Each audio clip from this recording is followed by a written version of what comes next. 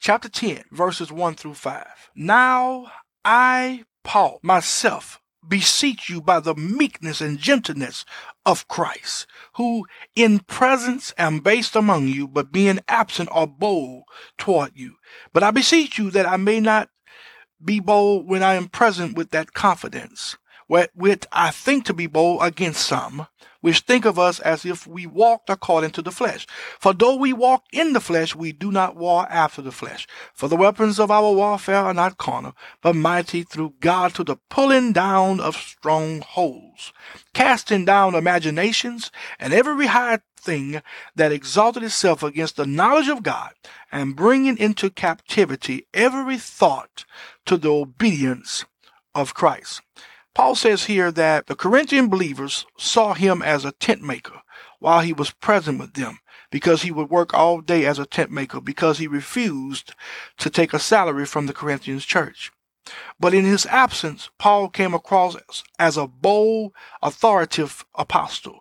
This two-type view of Paul brought mixed feelings among the Corinthian believers. But Paul beseech, or he begs them not to evaluate him according to the flesh. Why? For the weapons of our warfare are not carnal, but mighty through God. We are a somebody in God, and we are not to be evaluated according to our status in society or according to the size of our pocketbooks. We are somebody in Jesus Christ. We are not to be evaluated according to the flesh. Oh, glory to God. Let's look at verses 6 through 12. And having in a readiness to revenge all disobedience when your obedience is fulfilled.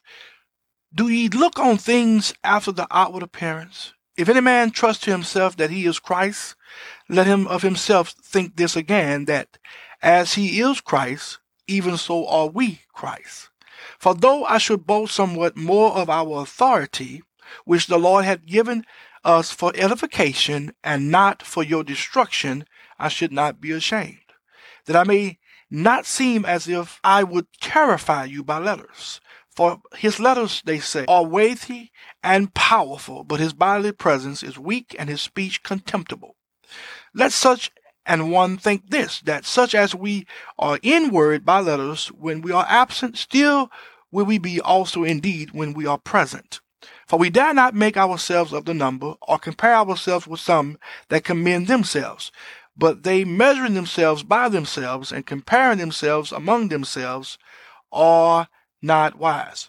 But they measuring themselves by themselves, and comparing themselves among themselves, are not wise. Now, Paul can continue his thoughts of the Corinthian believers not evaluating his outward appearance. Then in verse 12, he makes an interesting statement. He says, but they measuring themselves by themselves and comparing themselves among themselves are not wise. Many people today operate this way. They feel they are in great shape. They feel that they are outstanding spiritual Christians because they compare themselves with other Christians in their circle. This is not the measuring stick. In fact, this can be a tragedy. For example, a person can be in a cold church and grow cold himself, and yet not be conscious of it because he compares himself with the cold Christians around him. Instead, we need to be around believers in Christ who challenges us to come up higher and higher and higher in God. Glory to God.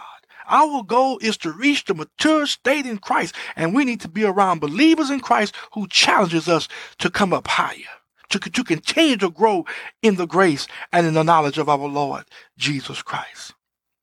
All right, let's look at verses 13 through 16. But we will not boast of things without our measure, but according to the measure of the rule which God hath distributed to us, a measure to reach even unto you. For we stretch not ourselves beyond our measure, as though we reach not unto you.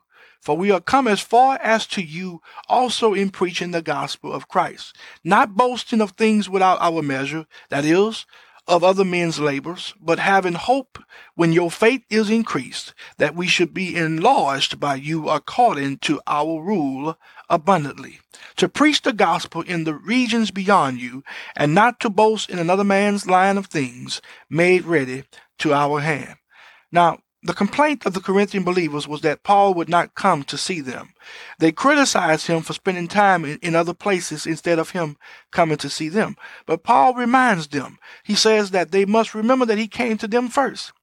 He was the first one to bring the gospel to them, and he had traveled a long way from home to do that.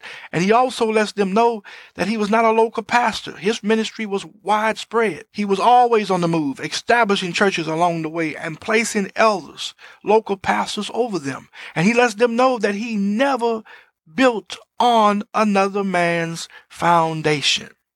Everything he started from scratch. All right, let's look at verses 17 and 18. But he that glorieth, let him glory in the Lord.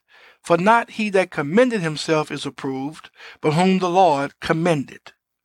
Now this is a warning to the believers. We are not to commend ourselves. We stand before the Lord for his commending.